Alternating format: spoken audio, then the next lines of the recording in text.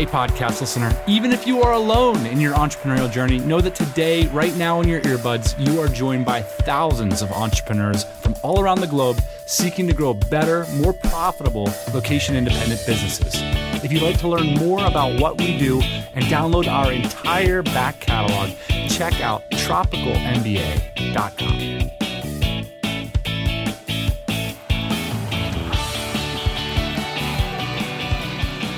Happy Thursday morning, everybody. Welcome back to the podcast. Welcome back to the podcast, boss man. Hey, yo. Hey, we are back with another Q&A episodes. The content of your emails have been inspiring. I'll take a stab at the theme of the TMBA pod. Ian, as normal, we were starting this phone call with another hour-long phone call, just talking about life and business, reflecting on some of the things you've said. Hey, that's like a TMBA theme. So what does that mean? Here's my stab at it. We believe that building a business that's remote first, that's location independent, that's based on the web is one of the best ways to build wealth for you and your family. And the way we recommend doing that is in a multi-stage process. The first stage is where you build your skills by working for a small entrepreneurial organization, an official job, or if it's in the early days, an apprenticeship, building your skill set, building your network, getting paid to learn, and eventually parlaying that network and that skill set into a small business of your own. Getting to that point in the first 1,000 days, first 3 to 5 years, where you're making $10,000 a month or more from a business that you own, that has a great staff that you can walk away from for multiple months at a time. And we're going to talk about that later in the episode. And eventually parlaying that success into a business that can create lifelong wealth for you, a multi-7-figure and 8-figure exit that can ultimately mean you can be an investor, you can be a mentor to the person who's taken over your company, and that will ultimately be your retirement plan. And that's what we're working on right now, those 3 steps. And that's the theme of the pod. What do you think about that, boss man? I think that's the life we've been living for at least the last 10 years. I woke up, this happens every 6 months. I wake up and I'm like, man, when was the last time I had to go to a job and had to wake up for something that I didn't set the meeting appointment for? I'm like, man, I'm lucky. This is nice. It is a little bit strange given that our background is so steep in working hard and having jobs that all of a sudden we just don't have them, and we haven't had them for a very long time. And thankful for so many of you who listen to this today that have supported us in that journey and have joined us in it as well. So without further ado, let's jump into the first part of the episode, boss man. Some Dynamite Jobs updates, as many of our newest business, dynamitejobs.com, where the mission is to empower the location independent movement, mostly by finding them great staff members.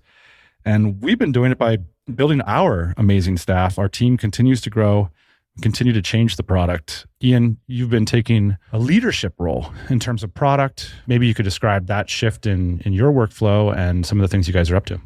Yeah, we released a couple new features this last week, Dan. We have an ATS, which is an applicant tracking system. It's one of these things that we essentially developed to help companies, remote companies, hire better, hire faster. It groups together all the applications that come through. This isn't like a new idea. There's a ton of different ATSs out there. What's unique, I guess, in our space is that most of the companies that were posting with us don't use an ATS. So usually use like a Google form or some other means of collecting the applications. So what's the problem with that, Ian? So someone's saying, hey, I hire 5 to 10 times a year. I use a Google form every time. Yeah. Why are you even bothering making me a replacement for my Google form?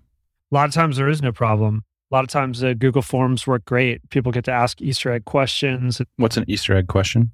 It could be a question or some kind of action, like put the word blue in the subject line so I know you read this whole job description. Or there's one question that's like non-negotiable basically for the employer.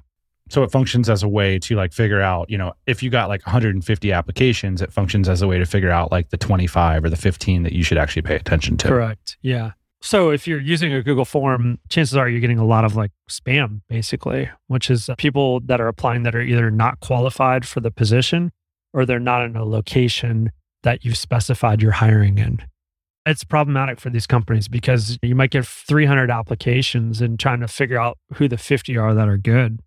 Right? It's really hard to do a lot of times on your spreadsheet. So the biggest innovation that we've brought forward for our customers recently, just in the last week, is spam filtering. So you can specify the questions that you ask, and then we gather the applications for you. And within that ATS within your dashboard, we have a new tab that's called Not Matching. And basically, if you said, hey, I'm only hiring in Europe and North America, anybody that applies from outside of that region, we detect that they're outside of that region, or they say that they're outside of that region, they go into the not matching category. And our hope here is just save employers a bunch of time. So right now, the location filtering is active. I think in the future, we're going to see skill set and probably salary filtering as well. Yeah, one of the other things you guys added that I thought was really cool is now when I build a job in DJ, I get a predictor on the right side of the page that tells me how many people are in the database, how many people match my location and skills, and then the estimated number of applications. Yeah, this is based on real data that we have from DJ users. I mean, obviously now that our database is much bigger, it feels better to be able to present this information. So when you come to DJ, if you're thinking about hiring like a marketer in Europe, we give you estimated numbers for how many people we think will apply to your job. And I think that this tool is going to get better and better as we get more data in showing how many applications we actually got and who got hired. But when you post a job at DJ, I don't think a lot of people know this, Dan, but we market your role to active members at Dynamite Jobs, but then we also go outside of Dynamite Jobs and market to candidates all over the internet. Depending on how much you spend with us, we're able to kind of get you more applications. One of the unique challenges I think that a job board has is like basically being able to promise what they say they can deliver.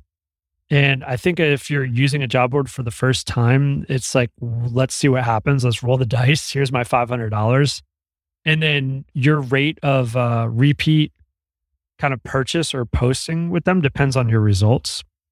So I think our goal, Dan, is to kind of demystify the results that you'll get if you post with us.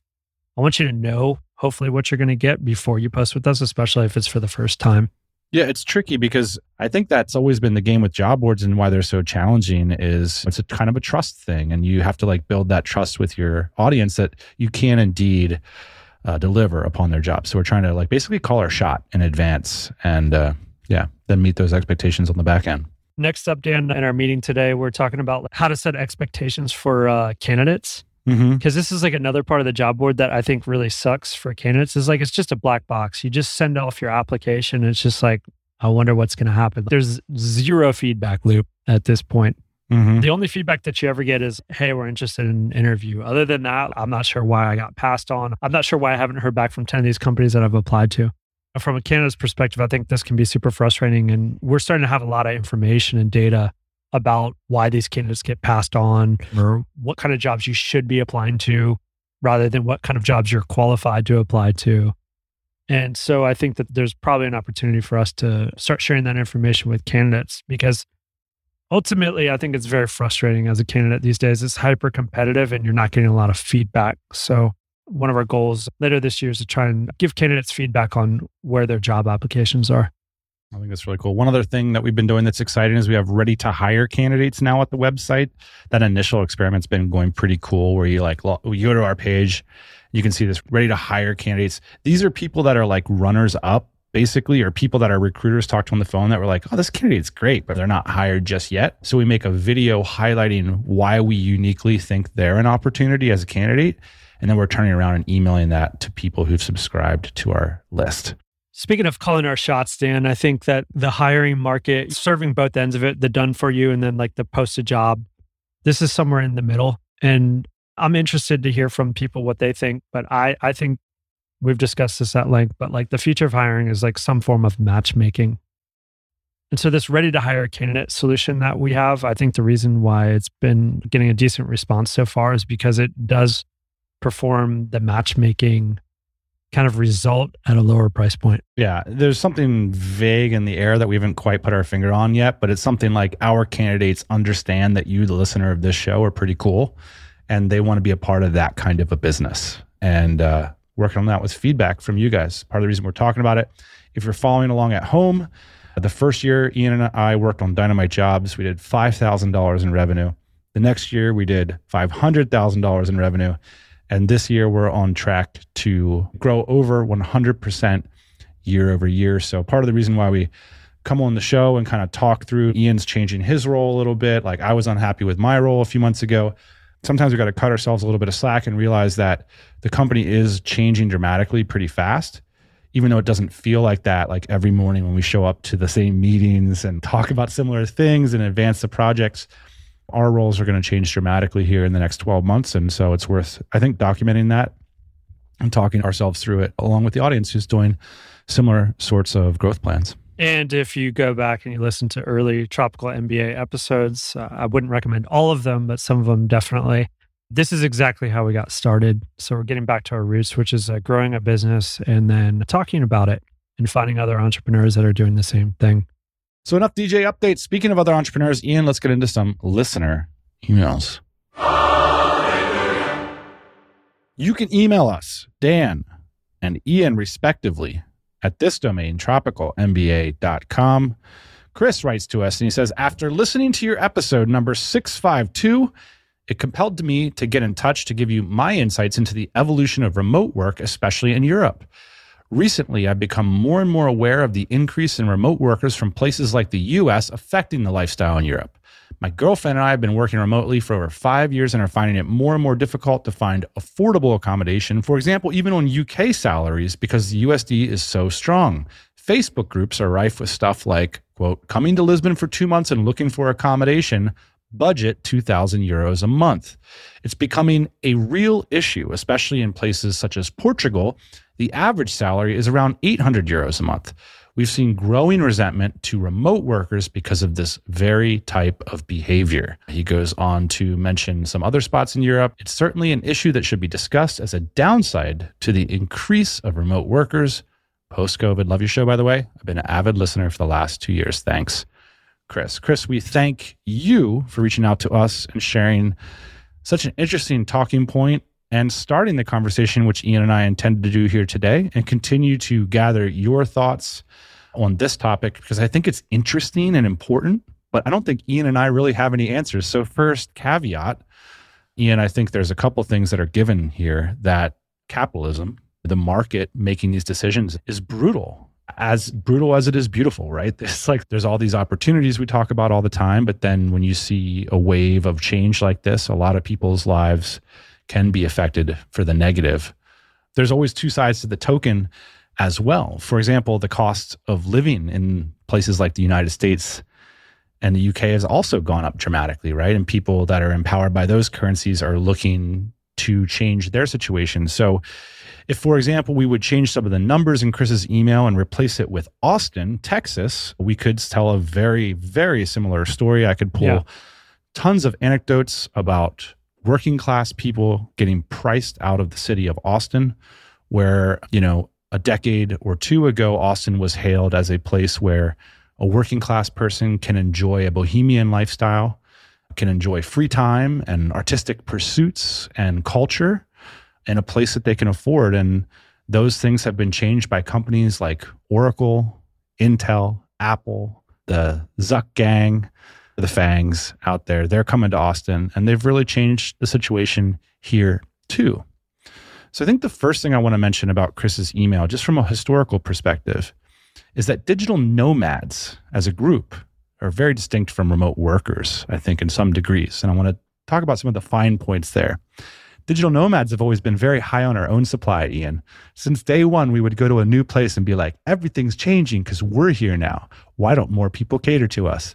And the interesting thing about it is just about everything in a locality is more important than digital nomads. So for example, local employers, the government, educational institutions, the raw number of digital nomads has always really been so small compared to all these other groups or even just one arbitrary piece of legislation. And so we've always been outclassed by basically every major economic force around us. But intellectually, digital nomadism was such an exciting idea that I think it was always surprising to a lot of us that there wasn't more adaptation to us.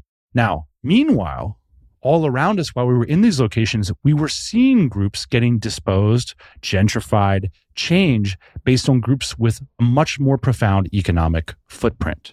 So for example, digital nomads in Chiang Mai, they go together like milk and Captain Crunch. But the reality is Japanese investors were having such a bigger impact on Chiang Mai than digital nomads ever would. Even policy decisions at the university, tourism board decisions. You look at a place like Barcelona, there are 30 million tourists a year that visit Barcelona. So you want to talk about the Airbnb market in a city like Barcelona that has 1 million residents? Let's talk about the 30 million tourists that visit Barcelona before we're talking about a few people that are managing to grow tropical MBA style businesses that are really enjoying the lifestyle afforded to them in Catalonia. So these categories of things are totally different. Now, what's interesting, I think, about Chris's email is we have a situation where you have tech workers in the US, FAANG, the big tech companies, not necessarily those companies, but the ones that are built in their footsteps. Think about companies like Shopify, companies that are growing to headcounts to the thousands to tens of thousands. There's a whole new crop of companies that post-COVID are saying, you know what, remote workers, you guys make 6 figures a year, you make multi-6 figures a year, and you don't have to come back to the office now. And the interesting thing about Europe, which is not true of Asia, for people that, you know, are headquartered in these North America style companies, is that they can work synchronously in Europe. And so I do think for the first time, this has game-changing potential and could represent a very interesting societal kind of economic shift in the coming years. Yeah. When you start looking at these major corporations and then these smaller major corporations, like you mentioned, Shopify and whatnot, now you're starting to talk about millions of people that don't have to return to the office, that are making good wages and that are starting to realize, hey, my money goes further in these other locations. And there's some time overlap between when the rest of my people are working and when I'm working. The interesting thing about what Chris is saying is like this type of person, the person that like works at Facebook and just lives in Lisbon, that person, like I rarely ever met that person all the years on the road that I've lived in these quote remote work hotspots. This group of people is a huge group of people, and they weren't there before because they're on meetings all day long. They are highly successful, entrenched members of society. A lot of digital nomads, expats, they're more fringe groups, right? We're talking mainstream people who went to good schools, got good jobs, lived the standard American dream, so to speak. And now all of a sudden, someone responsible shows up. They say, did you know you can double your net profit and live a better lifestyle if you just get on a 7-hour plane flight? Because number one, you don't have to pay taxes on your first $110,000 of income. And number two, your living expenses get cut in half. And number three, your kids will probably be in a safer, better situation to get educated. Maybe not the best topic to talk about right now. But if I were to walk around Europe 5 years ago and like look at people from North America that are actively making 6 figures plus a year, they're not retirees and they're not independently wealthy investors or tropical MBA types. This isn't a lot of people. Right? It's mostly people who are getting away from their lives by like doing some kind of weird side hustle or whatever. Now we're talking about the mainstream coming in, making 200 grand a year. I do think it has the potential to have an impact. And I think it's a really interesting shift. So let's talk about the implications here, Dan. I think it's real for a lot of us, which is you figured out some kind of arbitrage play.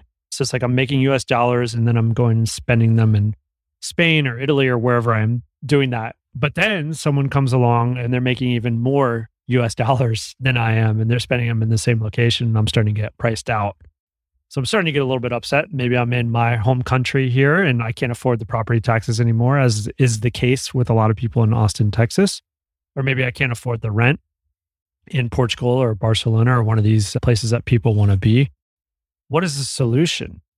And then you also have to ask yourself the question of what is the local government doing? What are the people doing that are there to kind of preserve and protect this? Because in a lot of cases, which is the case in America, is corporate interest starts to take over public interest. And yeah, this is a market thing. Yeah. And so the reason you'll get priced out is because the corporations are pricing you out, not necessarily the individuals. So I think, Dan, that we're living in an interesting time here, which is you can roam the earth relatively free if you figure it out. And that's what the show is a lot about, which is trying to figure out creative ways to earn your freedom. But there's a lot of cost to that. There's cost to the people that live in these countries that don't want their life changed. Are we part of the cause of some of this pain, or are we merely standing back and labeling it?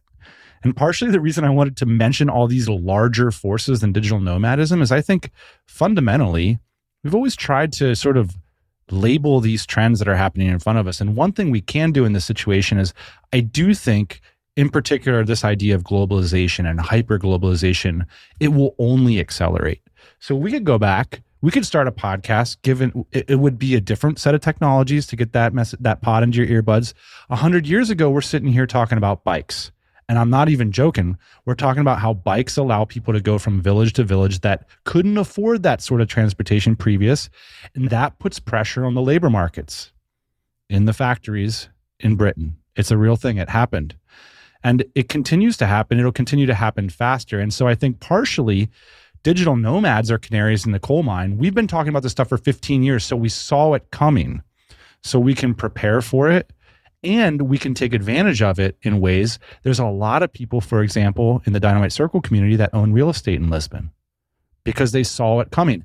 You have the opposite end of it too. You got places like where I grew up in central Pennsylvania that are losing their productive class, where real estate will be worth potentially less than it was 20 years ago. That's a possibility. I don't follow the real estate markets in central Pennsylvania. I think in the context of this conversation, Dan, it's like very possible depending on how far your passport can get you. Because if you look at even a city like Austin, right? If you look at your opportunity, if in the future, and I think that this is probably going to be the case, but if you look at the American passport and you figure out a way that these people can work at one of these larger companies and also live in a place like Europe, meaning the governments are cooperating, will more or less people move to Austin if given the opportunity to move abroad into some of these other cities? I think you'll see a drop in people moving to places like Austin because it's kind of like one of these things where it's like the best option on the table right now, or given your passport and your financial situation. But if the whole world opens up, this is something we've been talking about for like 10 years. This is actually becoming a little bit more real now that these corporations are letting you work remotely. If the whole world opens up, yeah, you're probably right. You could see places like Pennsylvania, places with like really bad climate, essentially go to zero if you can live and work anywhere. The other thing you're seeing though, is you're seeing like these kinds of things roll out in phases. So what are we specifically talking about? Because there's trends in Asia that are different. Like these employees that work for synchronous FAANG companies aren't going to up and move to Bangkok because they got to be on phone calls for 6 hours a day.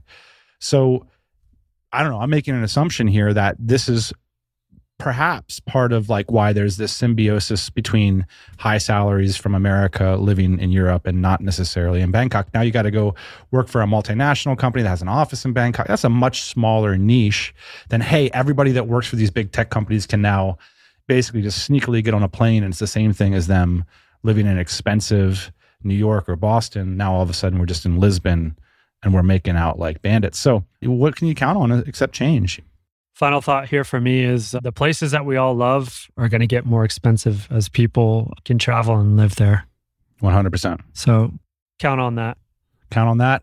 We'd love to hear your thoughts on this topic. Very interesting to both of us. Thanks, Chris, for the email. Monday. What's faster than a top fuel dragster down the quarter mile? Your business when you use Dynamite Jobs Recruiting to supercharge your cash flow engine. Strap in, gas up, and let the profits flow. If your hiring is slow or falling off track, supercharge your strategy with a 0 to 30-minute phone call with our legends of the hard sell. They'll dazzle you with high-pressure, career-killing sales tactics, urgency, persistence, auto dealership desperation. And then tell me you couldn't use a little more of these in your pursuit of business excellence. Operations managers in Omaha, marketing mavens in Marbella, coding wizards in Cape Town. We're taking this race global. Thanks to the support of listeners like you, it's not just the hard driving, and closing, showing at the wheel anymore. We've got a whole team at your service. This Monday. Let's outrun your competition with an insanely profitable hire from Dynamite Jobs. Head on over to dynamitejobs.com and click on remote recruiting.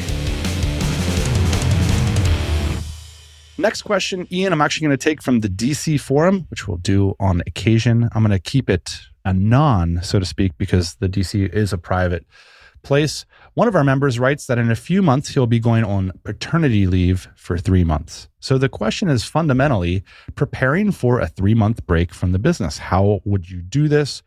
What are some strategies around this? This member offers some options and gets a lot of good feedback. I thought it would be interesting, Ian, for us to tee off on this particular question, not digging in necessarily too much into the details, but many of us have fantasized about walking away from work, from life, from business for 3 full months, whether it's to raise the next generation or just to go get a spiritual revamp in the mountains of North India, whatever it is, maybe to ride our bike across America, whatever your particular sort of eat, pray, love getaway is. A lot of us have thought about it. And I thought it would be interesting for us to weigh in on how one might prepare for going on a 3-month break from business. Well, if this was Tropical MBA 5 years ago, I'm sure we would have shown pictures of our backpacks and the continents inside of them.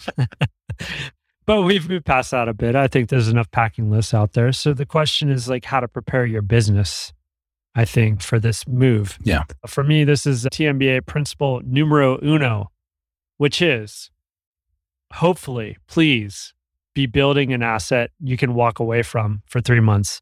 If you have not done this, you need to start working towards this, right? If you're about to have your first child, your second child, whatever, if you want to take off 3 months and you have a business that's several years old, my God, I hope you can step away from it for 3 months. What do you mean, though, when you say build an asset?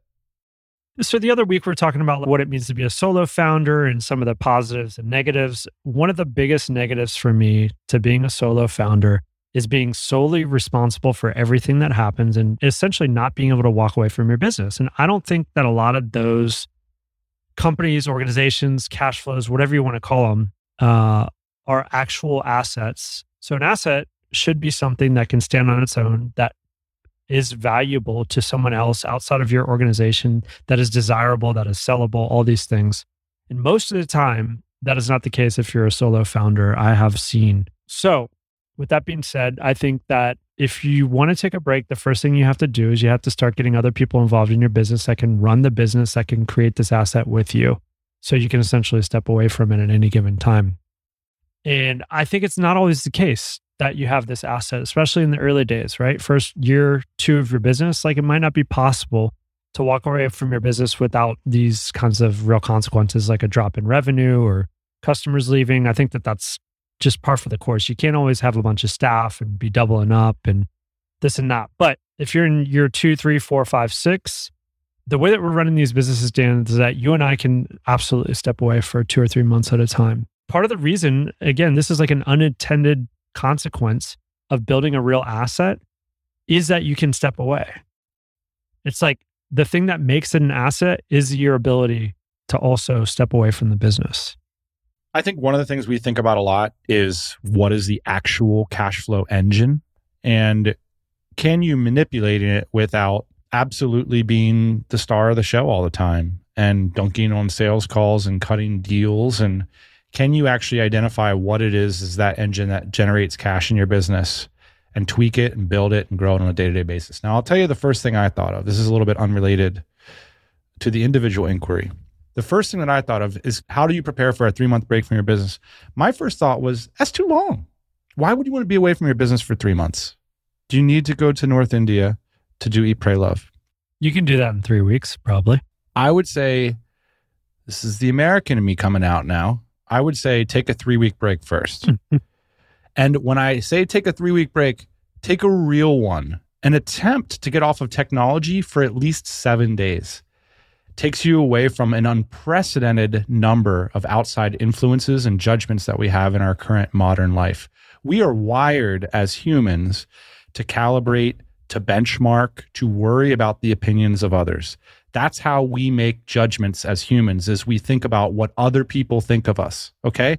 Now, all of a sudden, if you have an online business, you're getting handfuls, hundreds, maybe thousands of people that are judging you on a daily basis. You might want to take a break from that. It's a profound experience. It's been 2 years since I've done it. It's about time for me to go back and do this. Yeah, it's like you're looking at memes again. It's like, oh man, I swore off these things 2 years ago. Now I'm right back where I started. Did you ever get done with the internet? Like, it's 2 a.m. and I'm done. Look, I've looked at all the internet now, so I need to.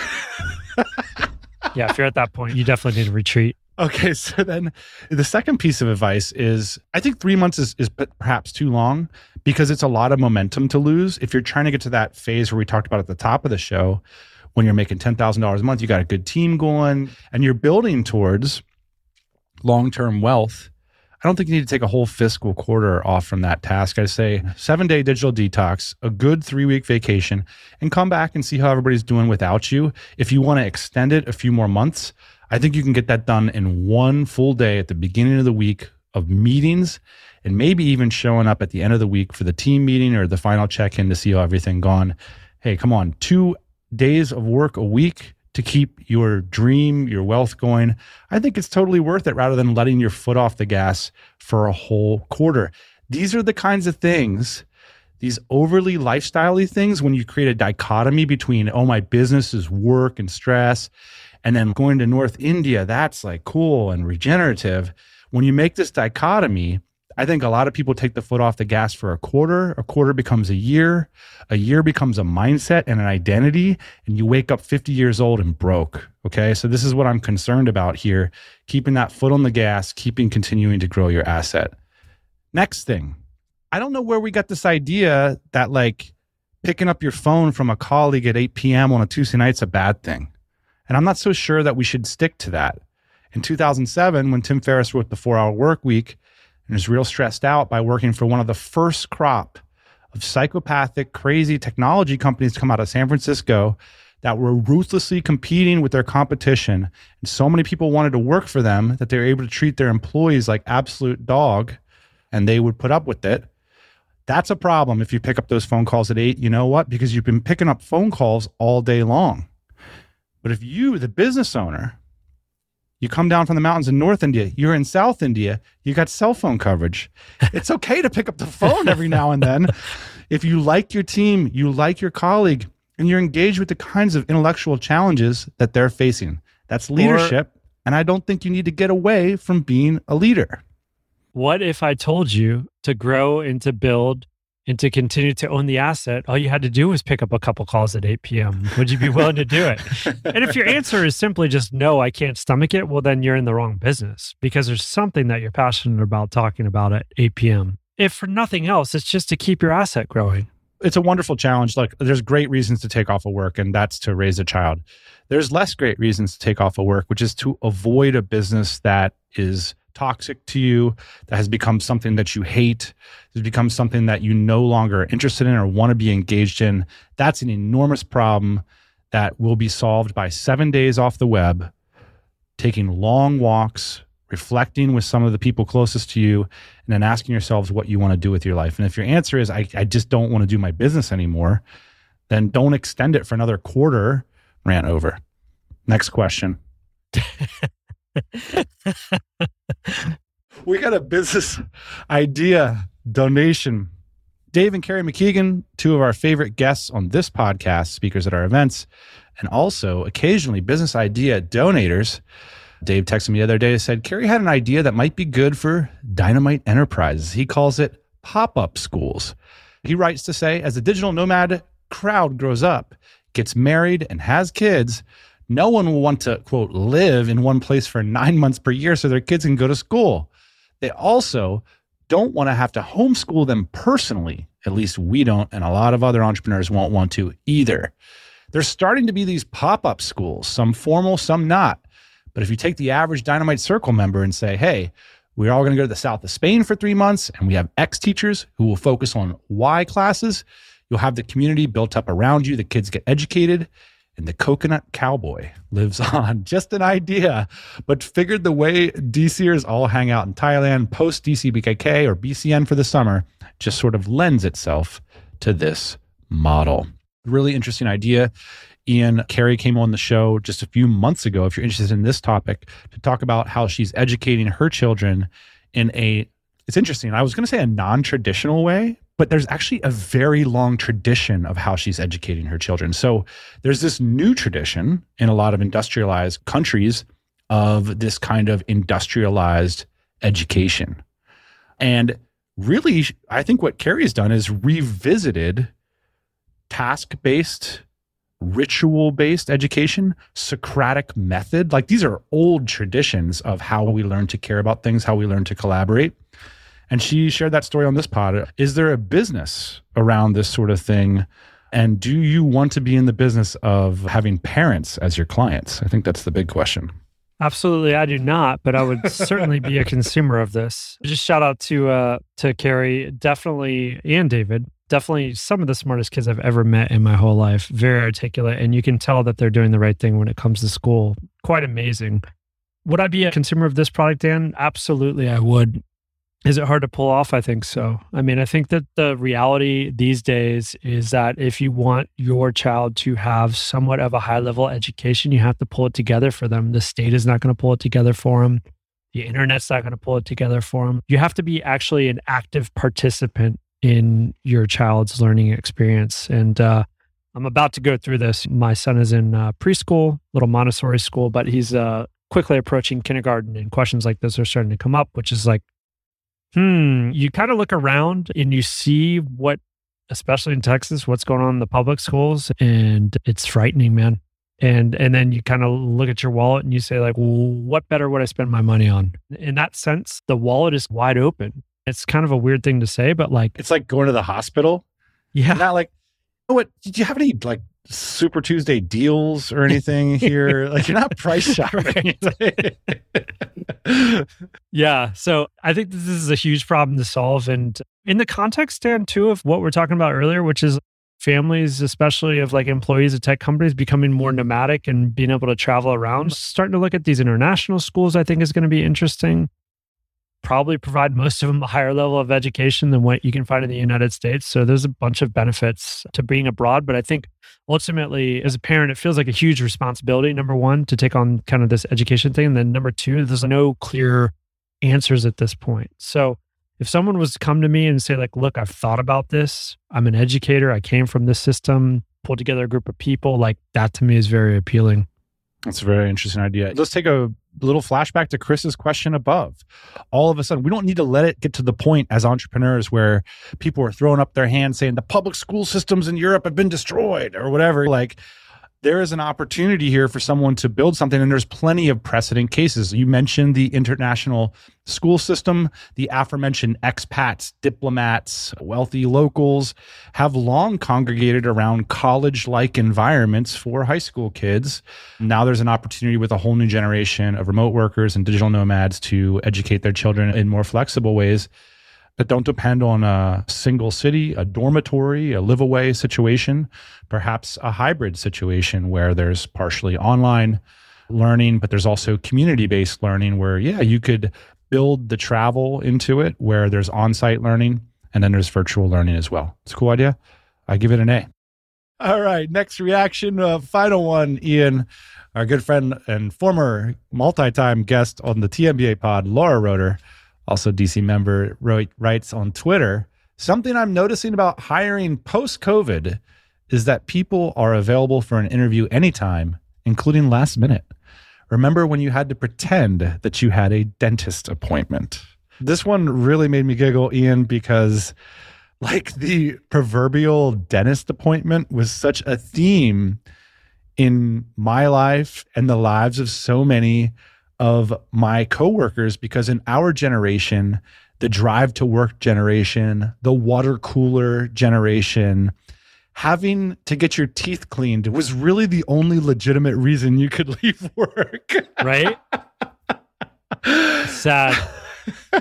And so, yeah, the idea is if you're looking for a new job, the cost of the interview was actually quite immense.